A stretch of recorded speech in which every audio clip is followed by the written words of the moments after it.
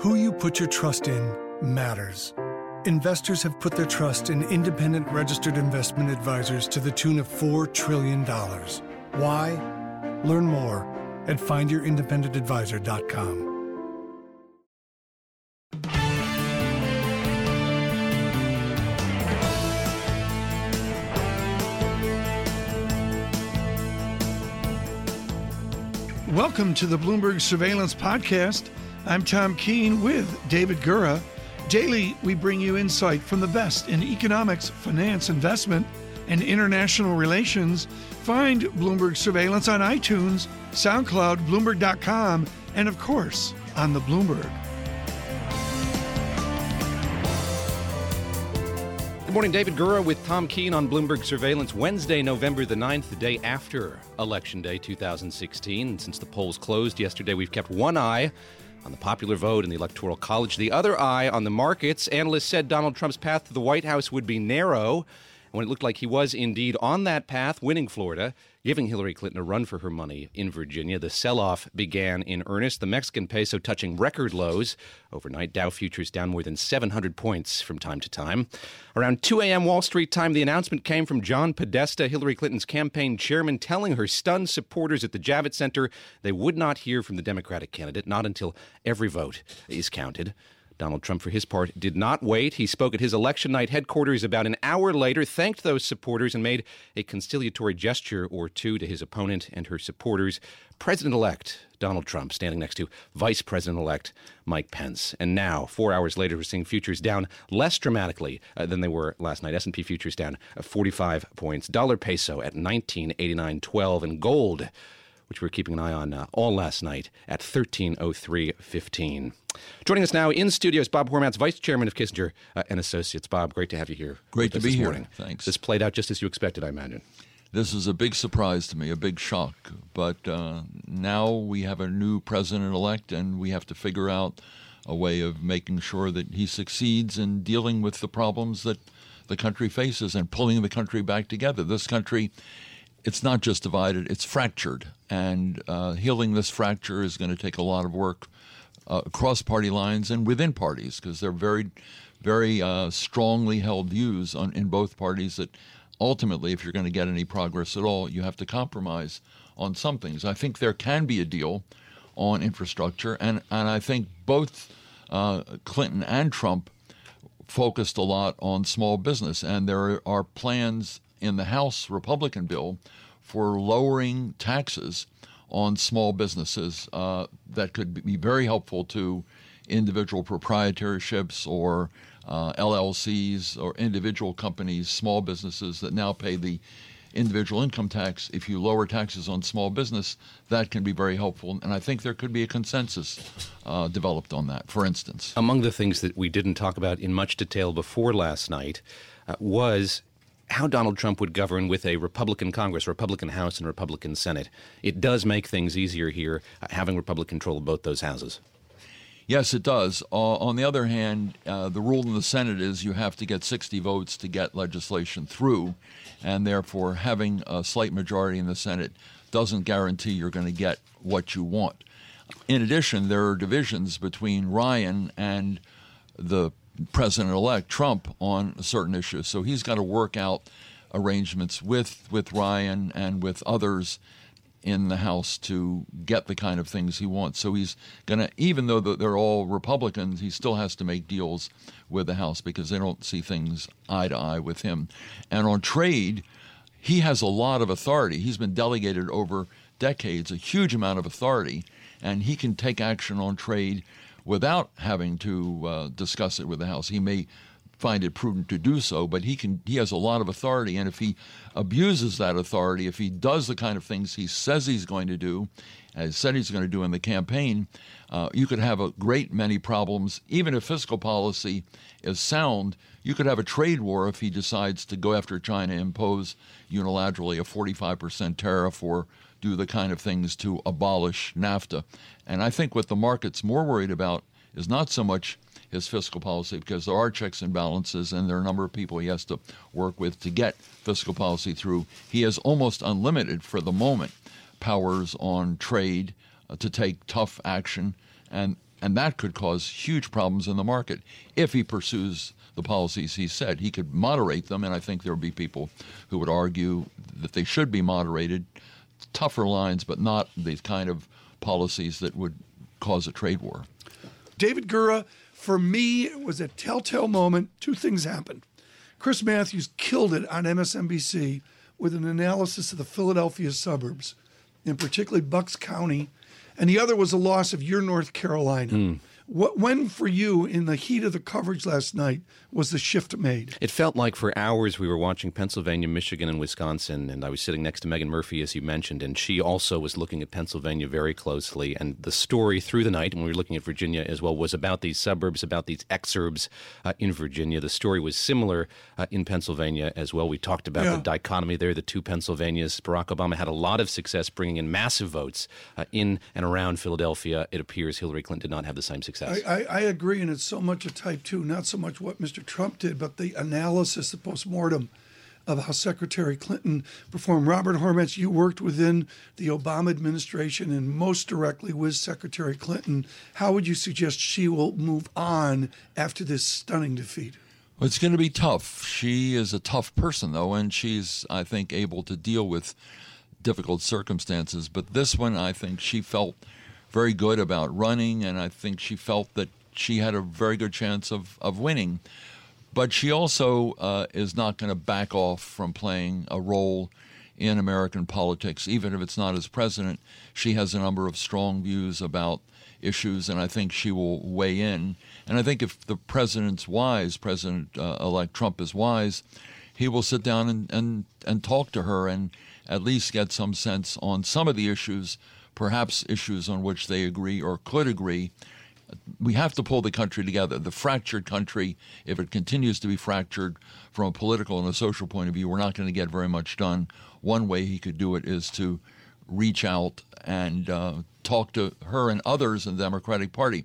One of the things that was very interesting, when Eisenhower won a very controversial nomination in 1952, he ran against Taft. Taft was the one he defeated.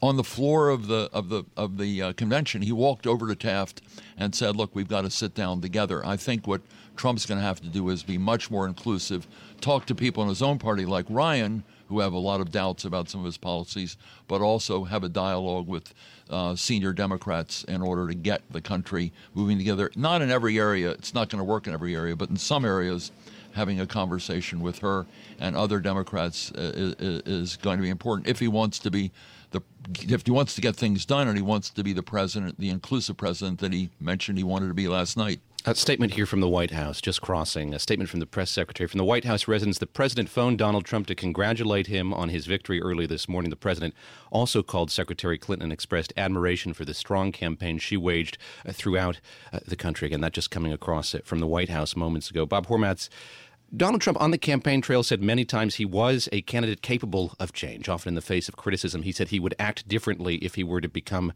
president. Did you see signs of that last night in the speech that he gave? It wasn't a long speech. It wasn't a speech marked by sweeping rhetoric, but he was at points conciliatory.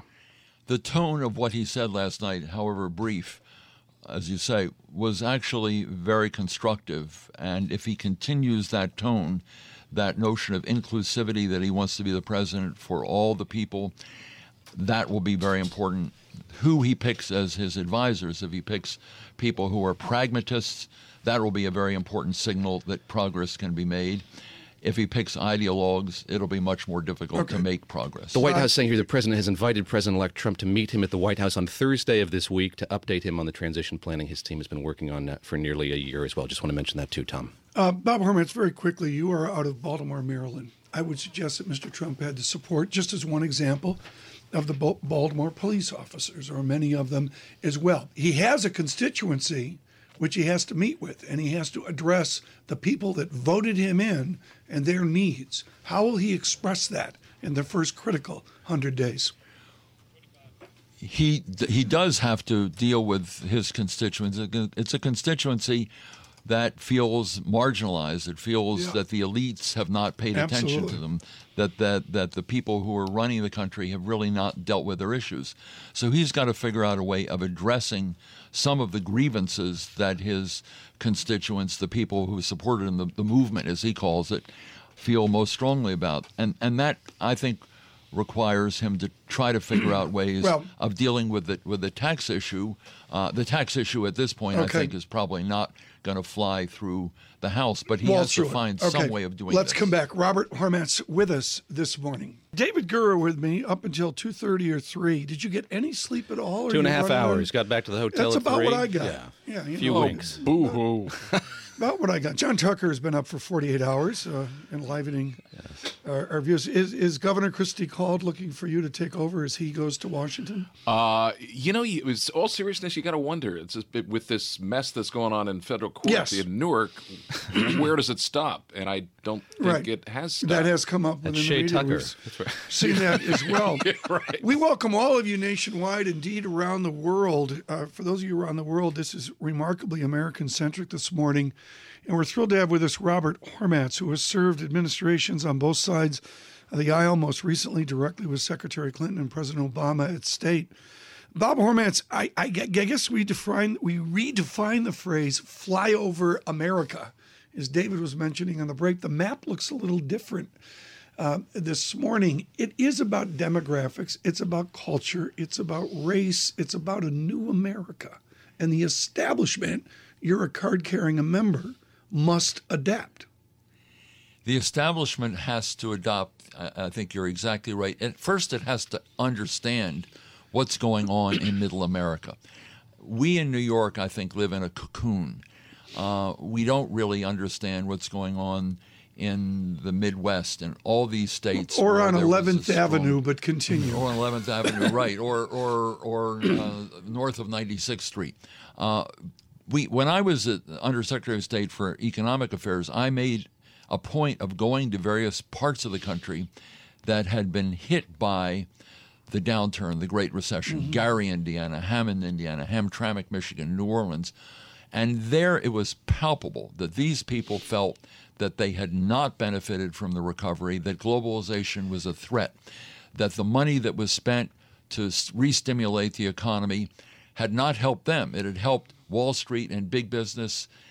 It had not helped them. They weren't getting any money. The financing wasn't there for them. Globalization was harmful to them, and new technology was displacing their jobs. I know David wants to get in here. He's got a surveillance bagel in his mouth right now, which is helping out. Bob Hormats, help me here with your definition of Trump capitalism after what you've observed for the last 2 years. Well, I think Trump capitalism essentially, as he has described it, is to lower taxes, not just on lower income people, but upper income people, hoping that will stimulate more demand.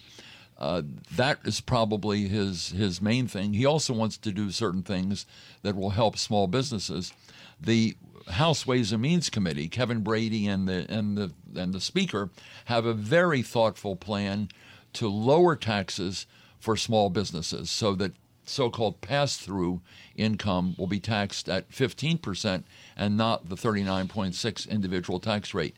I think there are things that can be done that will pull Democrats and Republicans together. Everyone knows you need to do things to help small business. This, at least, is one area. There's also going to be a lot of focus on how do you repatriate the $2 trillion or so that are held abroad. There are numerous plans being developed, again, in the so-called House Republican blueprint that can be utilized for this. I think there's going to be a lot of discussion of these kinds of things, whether they're in Trump's program or they're in the House Republican program or the Democratic program. There are areas where I think you can get some degree of harmony amongst the various parties and interests. Bob, the burden of expectations here is heavy. Donald Trump was able to travel to Western Pennsylvania and talk to folks who have been out of work, say he's going to change things, say coal is coming back, for instance, talked about the Carrier air conditioner company sending jobs overseas, Ford sending jobs overseas. Easier said than done, though, and these are people who are angry, who are expecting him to do something. Yes, expectations are very high because the main theme of his campaign was that people in Washington weren't listening to Middle America, to these people who feel disenfranchised, who feel the pain of the downturn and haven't really recovered from it. So their expectations are very high. Finding answers to these problems, not so easy, because you can bring manufacturing back, but with new technology, the kind of manufacturing that is going to come back may produce more goods, but probably will produce them with fewer people because of newer technologies. So the changes really are more driven by technology than by trade competition. Trade competition can displace some jobs, but technology displaces a lot of jobs and doesn't create as many new jobs for the future as we had anticipated. Bob Hormats, thank you so much for coming in this morning. You had 8 reasons to cancel. There's so much going on today, but greatly appreciate it. Ambassador Hormats, look for, is there a book coming out? I haven't had time, but I'd like to write one. Since you and I collaborated on our last book, we ought to try another one. 2022 or... But I do think we have to look ahead and think ahead and plan. Yes. We've been very tactical as a country, and our governments have been very tactical, looking at the short term. We need a long-term strategy for creating growth and opportunity. Right. We can't just react to events of the day. Bob Hormats, thank you so much. David Gura and Tom Keene, Bloomberg Surveillance, thrilled you're with us.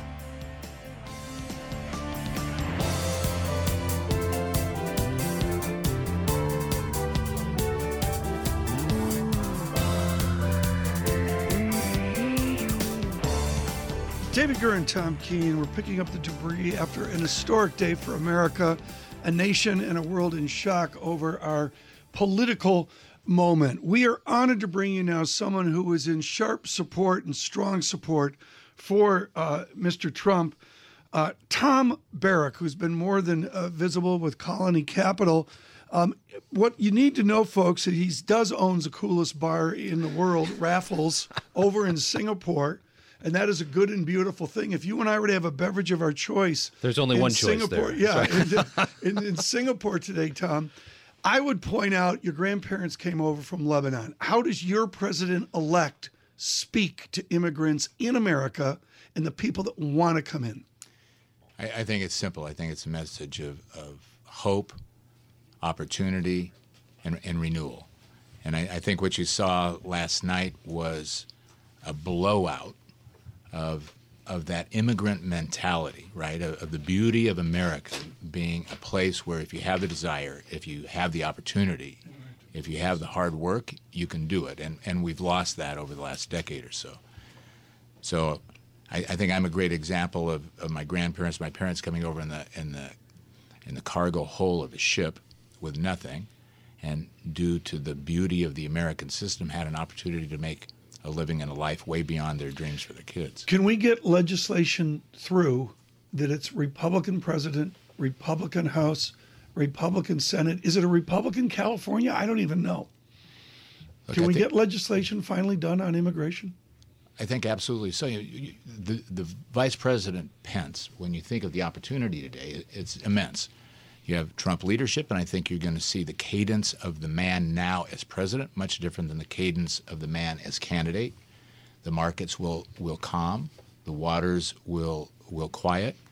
And Vice President Pence will have a role that probably no vice president has had in leading and mentoring through that congressional labyrinth.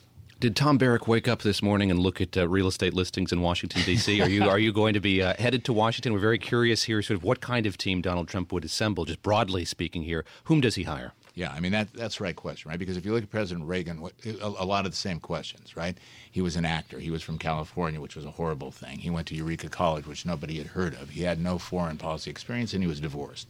What did he do? He surrounded himself with the best-of-class cabinet. So he had George Shultz, Cap Weinberger, Richard Allen. I think you're going to see that now happen. Trump has a great transition team, but if you think of who the availability of those candidates were until yesterday, it was more limited because people who would consider it weren't taking it that seriously. So just in the last 12 hours on my iPhone alone, the quality of the candidates who now want to be considered is dramatic. So I think you're going to see great choices of people who understand the system, who have used the system but are not of the system, so that you can affect that gigantic aircraft carrier of bureaucracy in tiny degrees, not in jolts, but in tiny degrees. You're a successful businessman. You've heard Donald Trump talk about, say, the Federal Reserve in political terms that he's been criticized for. For those in business who are worried about remarks like that they might see as flippant, can you offer some assurance here that he is going to move forward in a very measured way?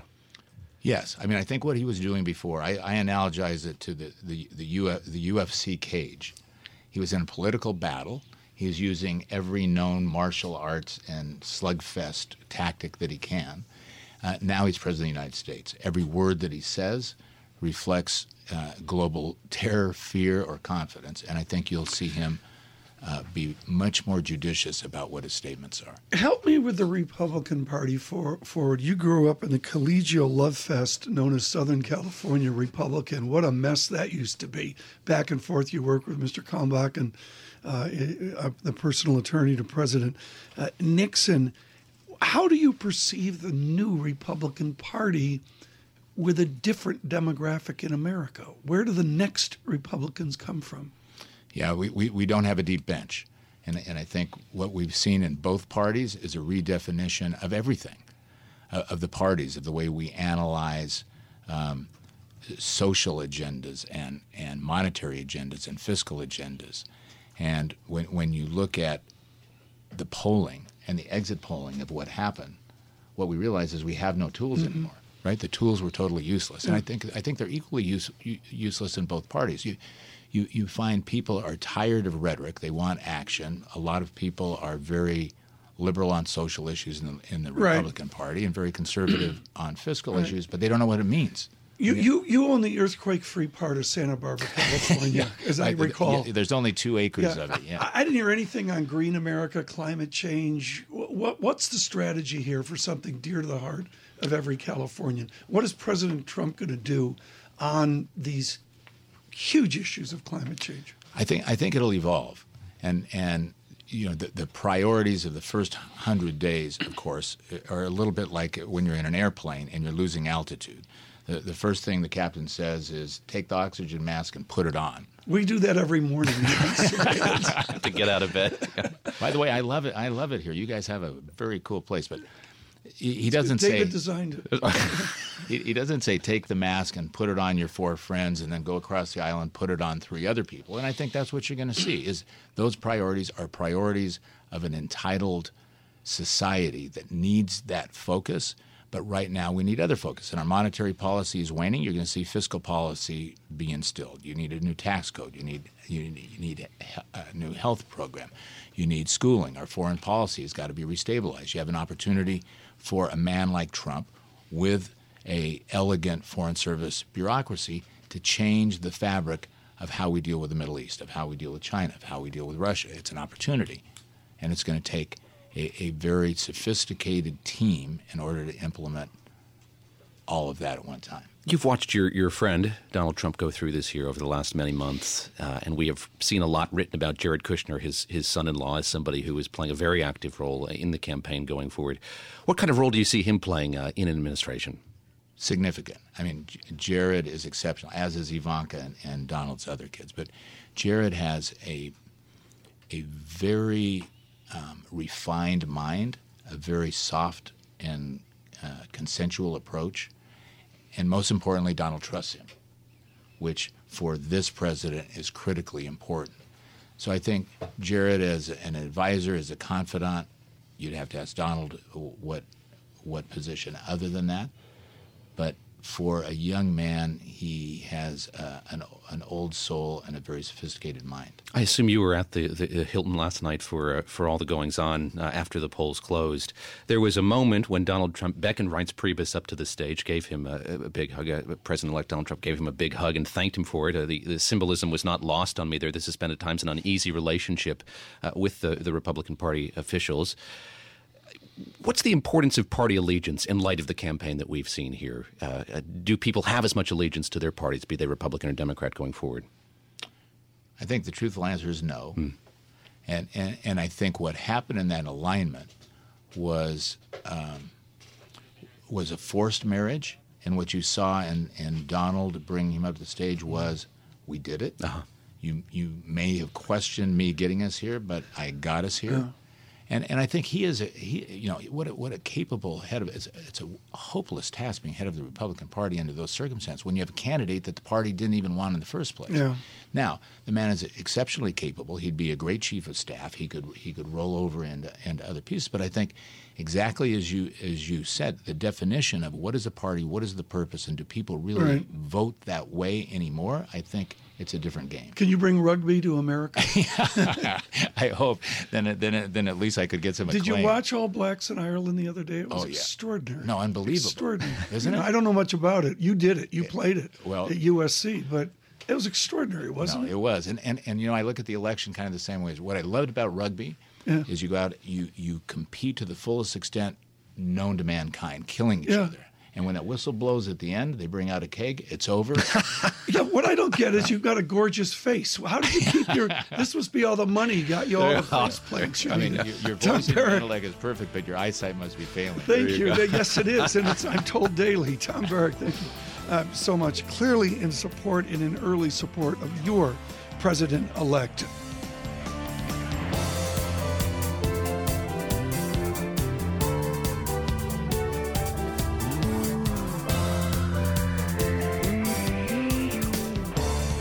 He is a former governor of Minnesota, the hockey player from South St. Paul, Tim Pawlenty. Governor, good morning. Well, thanks for that introduction. I particularly like that one. Well, thrilled to have you from our 99.1 studios in Washington. It is a different morning for Republicans in Washington. How do they adapt and adjust to their president-elect? I think fairly easily. I think most of the Republicans, if you look at their wish list, which is make some progress on the debt and the deficit, get tougher with respect to immigration, make sure it's legal as opposed to illegal, try to get some regulatory reform and relief, try to better unleash the American energy sector, fix or repeal Obamacare and more, and you line that up with most of Donald Trump's agenda, there's really good alignment. So I think with a Republican Congress and that sort of president, you could see people get very busy in Washington very quickly. Governor Pawlenty, you now helm the Financial Services Roundtable there in Washington, D.C. Your constituents, your members are big investors, the heads of big companies. What assurance are they getting this morning from the Trump campaign about a path forward here once he begins the transition? Well, he hasn't said a lot about financial services in detail, but he said a few things over the course of the campaign. One, during the Republican convention, they put a return to Glass-Steagall, the breaking up of investment and commercial banking, into the Republican platform, and his then campaign manager embraced that. I'm not sure how vigorously he'll embrace that as a president. He also said he wants to get rid of Dodd-Frank, or at least substantially overhaul it, and try to create more lending opportunities, and so that's hopeful from an industry standpoint. He attacked carried interest specifically in a couple of junctures. That really affects more hedge funds than the regulated banks, the group that I represent and lead. He's also talked about the need to provide some relief for small banks and community banks, in particular, mid-sized banks. So, and the list goes on a little bit, but basically that's a list that is pretty, I think, would be hopeful from the industry feeling like that they've been over-regulated in some respects. You're in the information business. You're lobbying. You're talking to lawmakers about policy, what you'd like to see, what shape you'd like to see policy take. From what you know of Donald Trump, from what exposure you've had to him here over these last few months, how amenable is he to listening to people like you, amid the rhetoric, of course, of draining the swamp of Washington, D.C.? I think, there's a big difference between what you do on the campaign trail and now the act of governing. And I think it's going to be fair to say, based on the arc of his life and what we saw during the campaign, he's never going to be the kind of person who dives into policy details. So I think he's going to set a direction and a tone and then try to trust people around him to build out the details and move it forward. And so who he appoints to these positions is going to be very telling and very impactful and very important. Governor, I mentioned this morning elections of 1800, of 1916, and of course the history of 1960.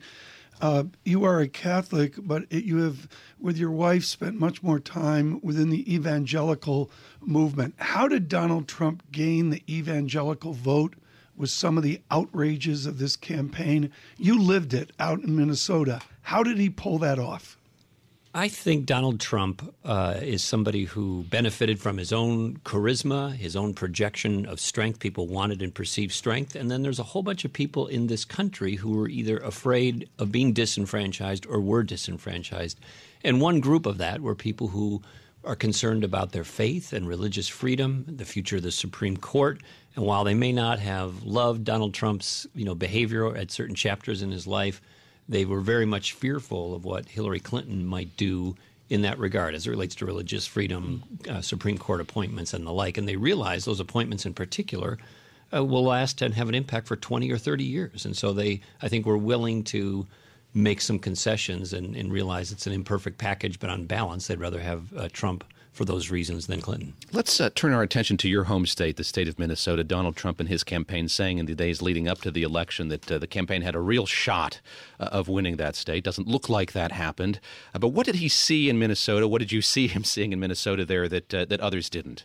Well, Minnesota has some characteristics of Wisconsin and some of the other Iowa and some of the other Midwestern states, but it also has some things that are, like other parts of the country, like Boston, for example. So we have a big med tech, high tech, more diverse economy, frankly, than some of the other parts of the Midwest. So it's a blend between some of the states that went for Trump and some of the states that went for Clinton. Clinton eked it out, but barely. It was much, much closer than people would have imagined. And he actually, with a little bit more of a boost, could have potentially won it. But Minnesota hasn't voted Republican for president since Richard Nixon. It's the longest unbroken streak of any state in the nation voting for Democrat for president. And in part, that's because Reagan won all the states and Mondale was on the ballot, and Mondale carried Minnesota. HHH. Governor Tim Pawlenty there, former governor of Minnesota, now CEO of the Financial Services Roundtable in Washington, D.C.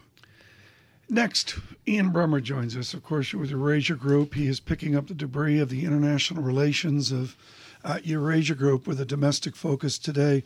Dr. Bremmer, good morning to you. There was a moment where Mexican peso signaled that Secretary Clinton would do what the elite said, and then things changed. Why did they change at 10 p.m. last night? Look, there's no question this comes as a shock to everybody that was watching the polls.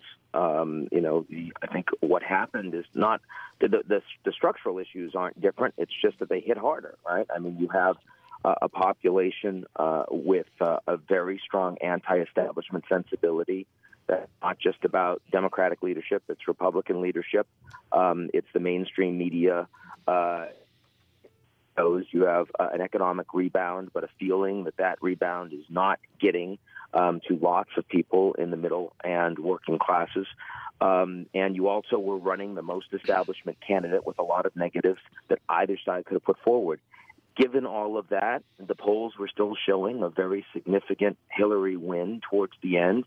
And a lot of it's about the question of turnout, and a lot of people not telling you what they're planning on doing in the polls.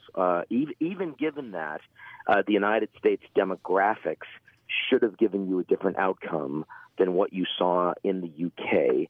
That just wasn't the case. And now, of course, you're going to see a dramatically different U.S. foreign policy in the rest of the world. Ian Bremmer, let's talk a little bit about that policy. We have a situation in Syria that continues to worsen. We have fighting in Mosul once again. We have a relationship with Russia that is fractious, to say the least. What's at the top of the agenda here for President-elect Trump when it comes to foreign policy?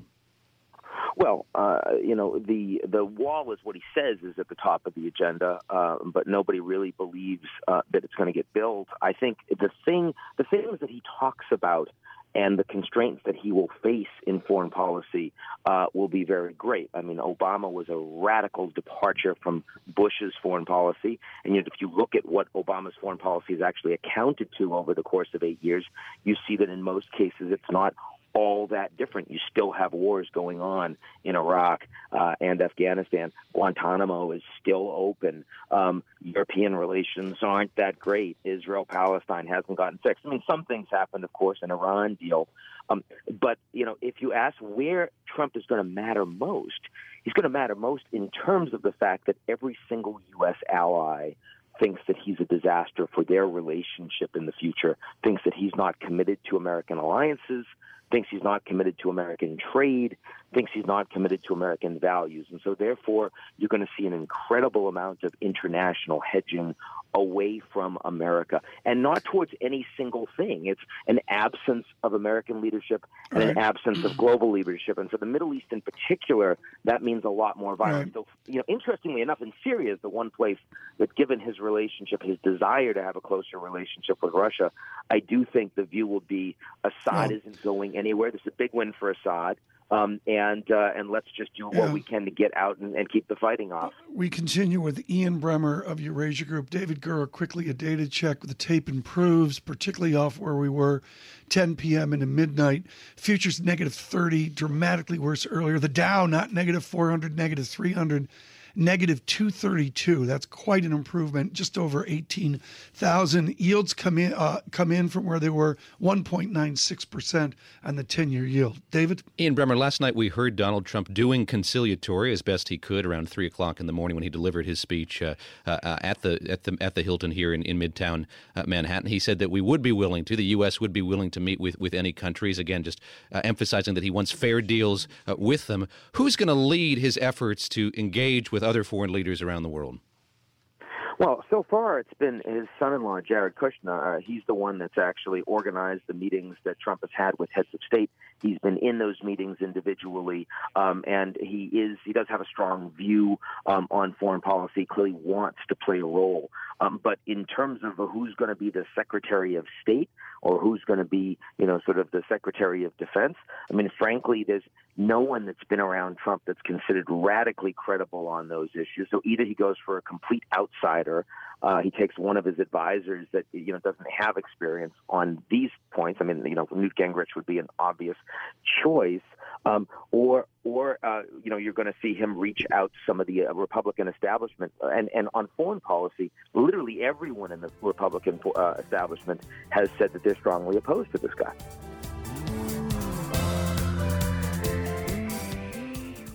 Who you put your trust in matters. Investors have put their trust in independent registered investment advisors to the tune of $4 trillion. Why? They see their role as to serve, not sell. That's why Charles Schwab is committed to the success of over 7,000 independent financial advisors who passionately dedicate themselves to helping people achieve their financial goals. Learn more at findyourindependengadvisor.com.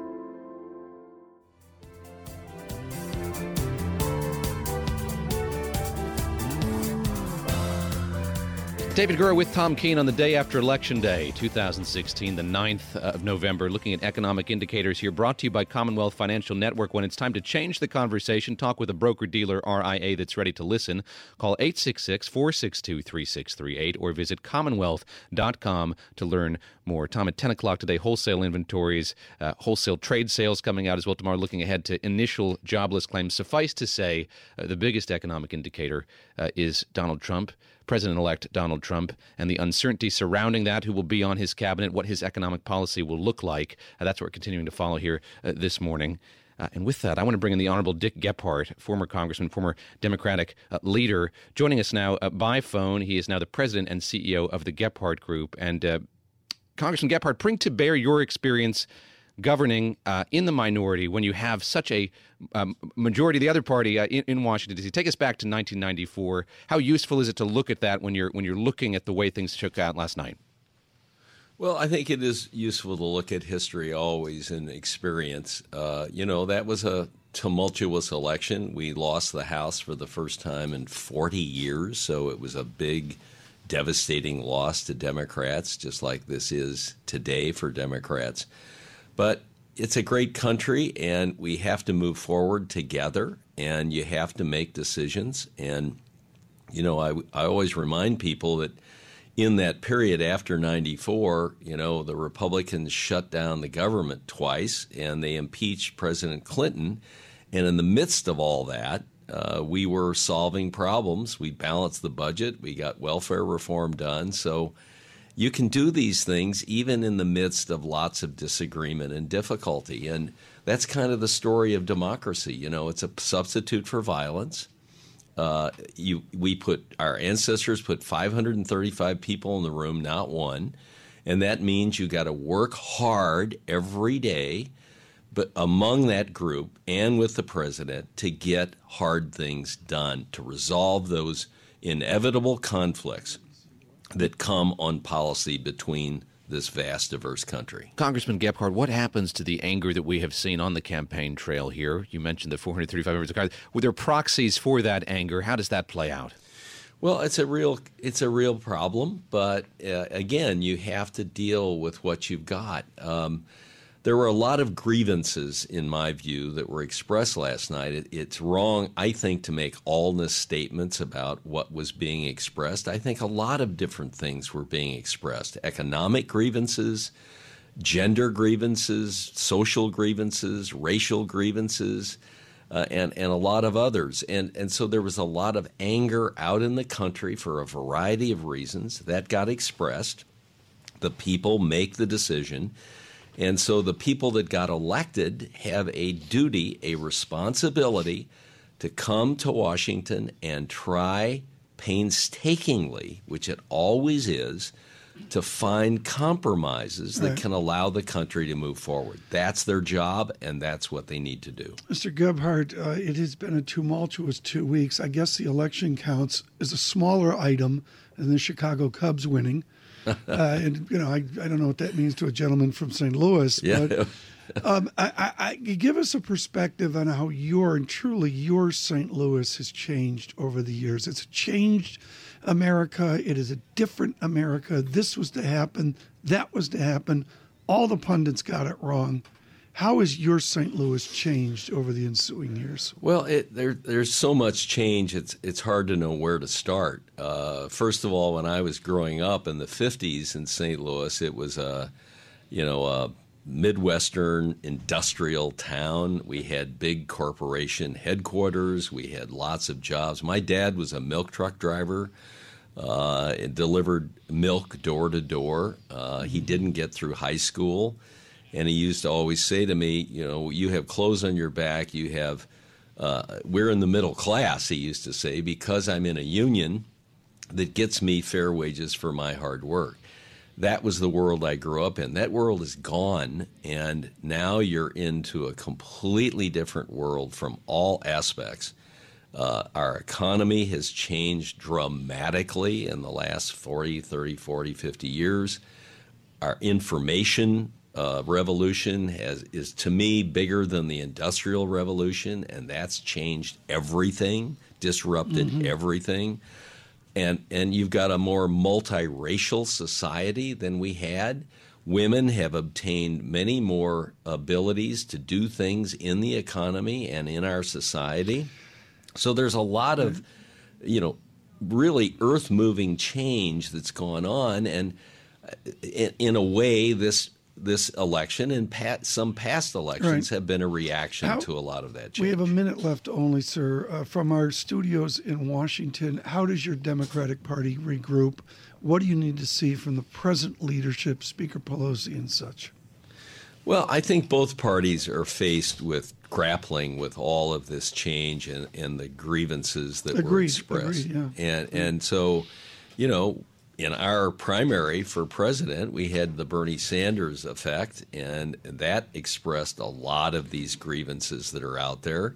And I guess you can say we've got to deal with that. The Democratic Party has to get back in touch with working class Americans. They've got to really address, I think most importantly, the Democrats have to be able to address with the Republicans these urgent issues that are in front of us as a country, and work with Republicans as best they can to find those magic compromises that allow us to move forward. He is Gebhardt from St. Louis. Mr. Gebhardt, thank you so much from our studios in Washington this morning, 99.1 FN. This is remarkable, David. I mean, I just can't say enough about the guests we're having and truly the shock of this moment for all, including the supporters of Mr. Trump. Unexpected by many, but we're going to speak with another one. David Malpass will be joining us shortly.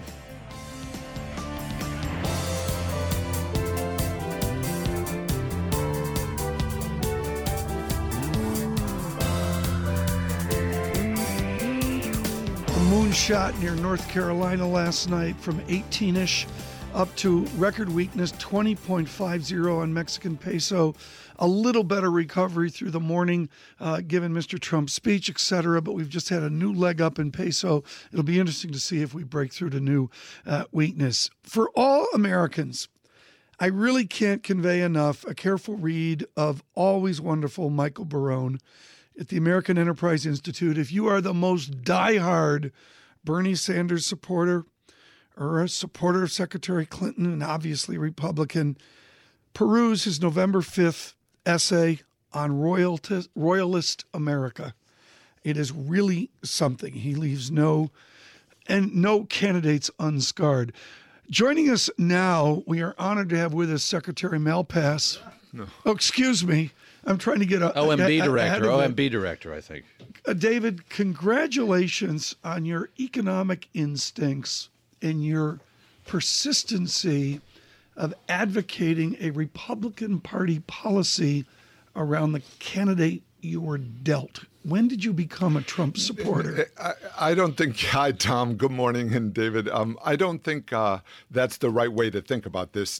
Donald Trump is very strongly knowledgeable about where he wants to take the country, and that's what drove this. It wasn't people creating the plan. It was him saying, look, taxes. Okay, fair. Remember the knowledge of the tax code. The tax code is really screwed up, so that was the principal focus of the campaign, and so on down the list. Some would have suggested if he released his taxes, maybe we would have been able to focus on the code.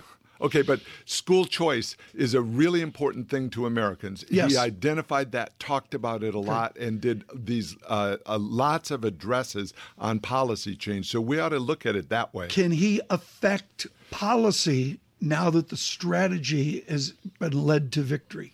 I think so, definitely. And so look at the Republican House and Senate. That's going to be a critical aspect of this. I liked last night how he reached out to lots of people, to foreign countries, saying we're going to America's going to be fair for everyone. He reached out to Reince Priebus. And so these were strong ways to bring people together. House and Senate will be critical in policy implementation. A lot of stuff he can do through leadership. And Americans in the exit polls yesterday were saying above all, they want a strong leader, and he's showing that, and also I think showed a very good speech last night to bring people together. David Malpass, you have served in federal government. Donald Trump, Secretary. No, please, you guys. That's not right at all. We'll talk to him tomorrow and see what the story is. Go ahead. You've served in government. Donald Trump very proudly has not served in government. If you had a few minutes with him to talk about what he needs to know going into running the federal government, what would you say? Again, that's not the way it works. He knows a lot about how government operates. He's been watching government and thinking about how it should be done. He's already said that he wants a business-like government, that the way the government's been operating is sloppy. It doesn't work. It's very costly. So we know one of the things he'll want to do is bring very qualified people into positions and allow them to operate the way he does in his business enterprises. We joke about you being Secretary Malpass, but are you convinced here that there are Republicans, establishment Republicans, others who will take the call when Donald Trump calls, offering them positions in his government who may not have supported him here on the campaign trail?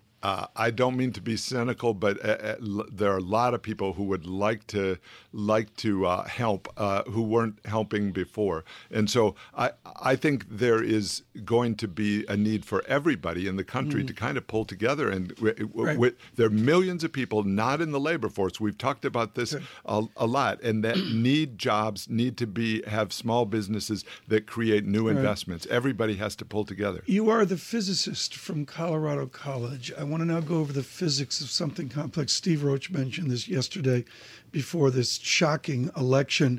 David Malpass, explain the physics of dynamic scoring. It's hugely controversial. People have beat you, Wilbur Ross, and others up, Peter Navarro. Tell me why the critics of Malpass dynamic scoring are wrong. Dynamic scoring simply means that the economy changes when you change policy. It's dynamic. And so we know that if you put in a better tax code, people are going to work harder, they're going to invest more. There's a divide in the parties. Sometimes Democrats say, oh, no, people won't work more, they'll work less because they're getting more take-home pay. That's not actually the way it works. When you have lower rates on a broader base, as Ronald Reagan did, you got more business involvement and more hiring, more people that wanted to advance, and the median income went up very rapidly. That's dynamic scoring. Can you model that into the portfolio and into the plugins and predictions at CBO, for example, before the fact? Or does President Trump and his administration have to wait, as everyone else does, till after the fact? One way to do numbers is to say if we grow 4%, what happens to revenues. And so if you keep revenues constant as a percentage of GDP as you accelerate the GDP, it actually turns out that the debt to GDP ratio starts going down. If you then project that to the business community, say, look, things are getting better from the government's debt standpoint, they're going to invest more. And so you end up with a dynamic business investment environment that creates jobs like crazy. So, and Mr. Trump knew that from the beginning. He said, well, it's not just 4%, there can be more than that. I know there can be. 25 million jobs. The distinction here, using a phrase from President Obama, is the hope and audacity of modeling the success before you get that payoff from fiscal policy. Exactly. Am I right? Well, but if you model stagnation, then businesses aren't going to invest. My current Forbes column, which I think is on newsstands, says that straight out. When you do a shameless plug like that, and when you're a secretary Malpass, you just let it pass. Available on newsstands now. There you go, David Malpass. Before you went to Colorado Springs, you were in northern Michigan. Looking at the election results last night, Donald Trump carrying Michigan, the first time a Republican has done that since 1988. He tapped into something there. We were talking about the burden of expectations earlier. A lot of rhetoric here about Ford sending jobs to Mexico, the Carrier Air Conditioning Company sending jobs out of the country as well. You've got people now who are expecting action. How is Donald Trump going to deliver? Yeah, so I grew up in a very small town in blue collar, iron foundry country, and so it's very challenging for American workers to see iron coming in from India, castings that are landed in Michigan at a lower cost than what could possibly be produced in the U.S. And so Trump was able to explain that to Americans, that the system, the global government system that we've been operating under hasn't worked for Americans. I think there can be constructive changes, and he reached out to everybody in the world yesterday and said, let's make this work. Actually, it was today, this morning. Well, nobody knows that with a sleep deprived. Secretary Malpass, I want to bring up... Please stop that. I want to bring up one name. We're trying to avoid the guessing of the administration, but there is one name that has served this nation. You and I know him quite well, and that is Roger Ferguson. Is it time for Mr. Ferguson to re-enter the political maelstrom and serve the nation again? He was a great Fed vice chair.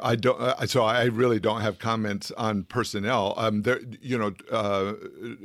President-elect Trump has said that he's going to reach out to the best, most talented. He used a Kennedy phrase, I think, last night: best and brightest, to make the country grow again and great again. And so certainly anyone who can contribute to that, there is the need for them to do it, either in their own business or in government, both ways. We need a government that's working effectively for the American people. We haven't had that, and that can be repaired. David, congratulations on the wisdom of this election from the eyes of the Malpass. Congrats to Trump.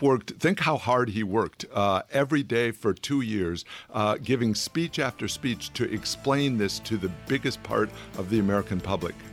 David Malpass, thank you so much. With Encima Global and an early supporter of the economics of President-elect Trump.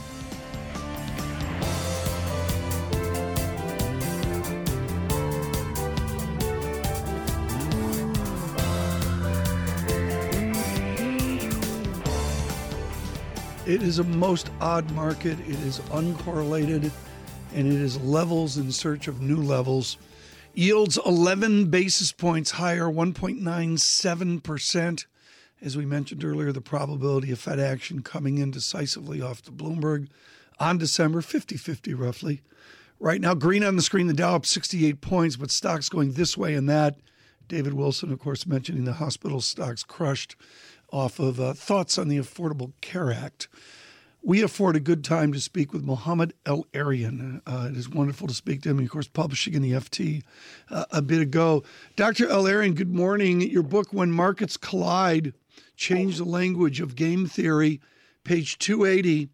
Pascal's wager applies to a situation in which there is a small probability of an event that has an enormous consequence. Thank you for predicting the Trump election. Good morning, Tom. Tom, it's just one of a long list of improbables, if not unthinkables, that have become reality. And it's the system telling us something, which is if you run advanced economies at low speed for a long time, and if this low speed is non-inclusive, things break. My chart of the year is real GDP down 40-some% on a rate basis from 4-point-some% to 2.1% back 30 years or so. And it really speaks to the slowdown. What policy prescription can there be to jumpstart this economy to the quoted Trump number of 4%? So the good news is there's pretty broad-based consensus in the profession that you need to move on four things. One, pro-growth structural reforms, such as corporate tax reform. Two, a more balanced demand management, including infrastructure spending on fiscal side. Three, deal with the debt problems in Greece and elsewhere. And finally, better global policy coordination. So there is an engineering solution. It's whether the politics will implement it.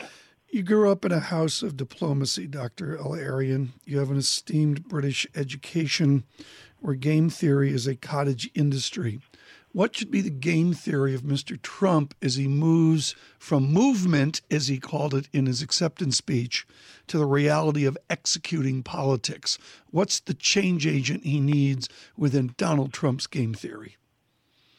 So I think it's to move quickly in areas that can have an immediate positive impact and where there is broad-based agreement. So he has promised, for example, infrastructure spending, corporate tax reform, raising the tax on carried interest, deregulation. If he moves quickly on this, but refrains from moving on other things he's promised, particularly protectionism, slapping tariffs on China and Mexico, breaking up NAFTA, if he was able to do this combination and communicate it as he did at 2:30 this morning in a conciliatory fashion, he could get positive momentum.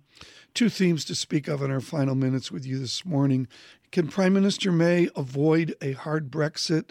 The language of Parliament seems to be towards moderation. Is that feasible within the British system? It is feasible. She can avoid a hard Brexit. Right now, things have moved towards a softer Brexit and a longer Brexit process. So clearly there is a way out, but the politics, again, are complicated. And we haven't even spoken about what's happening with the Italian referendum. Politics will remain a big issue on your show, Tom, in the weeks and months to come. We'll see that. We had wonderful perspective. Thank you to Richard House and Robert Hormats for perspective this morning. Finally, Dr. El-Erian, to your Egypt, the depreciation, the unpegging, if you will, of the Egyptian pound was extraordinary. How does the El-Sisi government, whatever you want to phrase it as a government, how do they deal with a black market Egyptian pound, the effect of that upon the people of Cairo in Egypt? So first and foremost, they need to protect the most vulnerable segment of the population, and the program that they've agreed to with the IMF attempts to do that. Secondly, they need to promote higher growth quickly, and there are the reforms. And thirdly, they have to make sure that the exchange system works properly. This is probably the most comprehensive reform program that Egypt has put together, and there's commitment from the very top to its implementation. So it's going to be really critical for them to follow through and for them to get the external assistance that the program assumes. But doesn't it assume domestic reform as well? And can the El-Sisi government do that? Can they domestically reform away from international rule makers like Madame Lagarde and the IMF? So what they're hoping to do is to reform with the support of the international community and implement a program that they have stressed is designed in Egypt for Egypt, but needs the support of the outside world. That is the approach that's being adopted, and we will see as the various components come together and whether they're sustained or not. Mm-hmm. Dr. El-Erian, thank you so much. Greatly appreciate it. Mohamed El-Erian, folks, I can't say enough about his more recent a book as well, and frankly becomes ever more interesting given the political festivities of the last 24 hours. Just truly, truly extraordinary. Mohamed El-Erian, of course, writing often for Bloomberg View.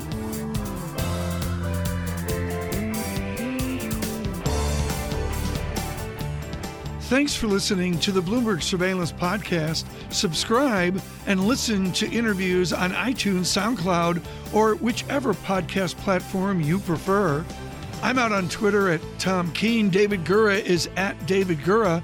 Before the podcast, you can always catch us worldwide on Bloomberg Radio.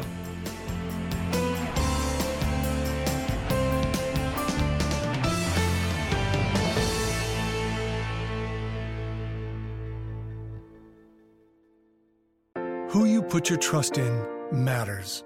Investors have put their trust in independent registered investment advisors to the tune of $4 trillion. Why?